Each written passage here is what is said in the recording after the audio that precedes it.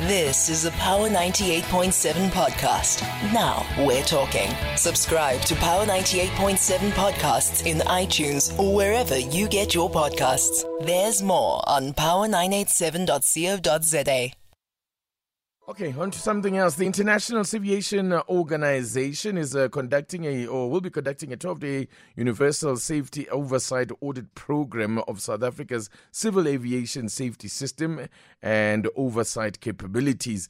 According to the South African Civil Aviation Authority, the audit will put the efficiency of the oversight responsibility of the South African Civil Aviation Authority on the industry to the test. The ICAO will also be conducting physical visits to selected industry operators to assess the efficiency with which the South African Civil Aviation Authority discharges its obligations. Let's speak to aviation expert Putero Mojapele. Good morning and thank you very much for talking to us.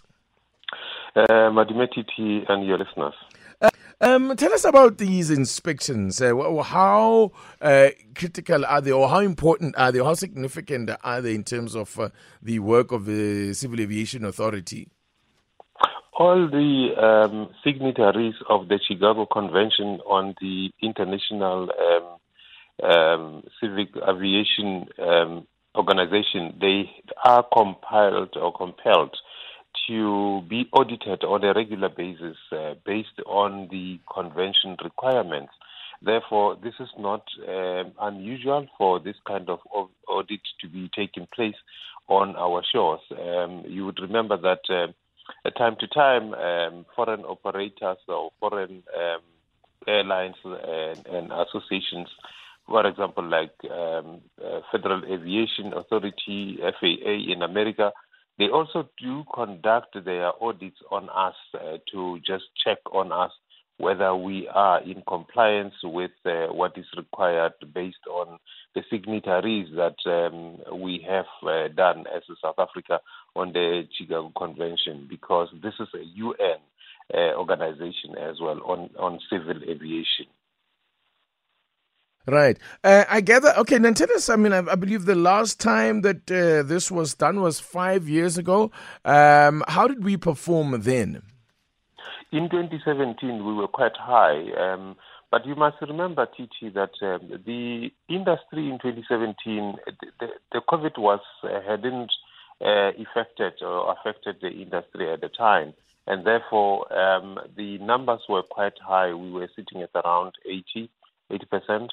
But then later on, I think we would be sitting at around 60, 65, somewhere there. But you must remember the industry has dwindled. There has been a less volume of passengers and activities in aviation space for almost 3 years, to be honest with you, because COVID started in 2020 for almost 3 years. And therefore, the activities were not that much, and therefore, you wouldn't expect that you could have the same results as the previous results in 2017 because of the effect of the COVID that limited movement of the passengers and as well as goods in the industry. And I'm very much confident that South Africa is very committed with the safety. We all know that whenever there's issues with airlines, with operators, and so on, our CAA is very much active on acting on whoever is not in compliance with the safety, and therefore they certainly would definitely protect our space and make sure that we don't move away from what is norm for us in the industry. What's the worst case scenario here? If, for example, for whatever reason we find that our standards have dropped, is there a certain threshold beyond which, we would have implications for our aviation industry? Usually what happens is that if there is something that doesn't necessarily fit well within the international standards, they would make a recommendation and ask us to make an improvement and give us some time to improve on those things that they've identified as a risk of security.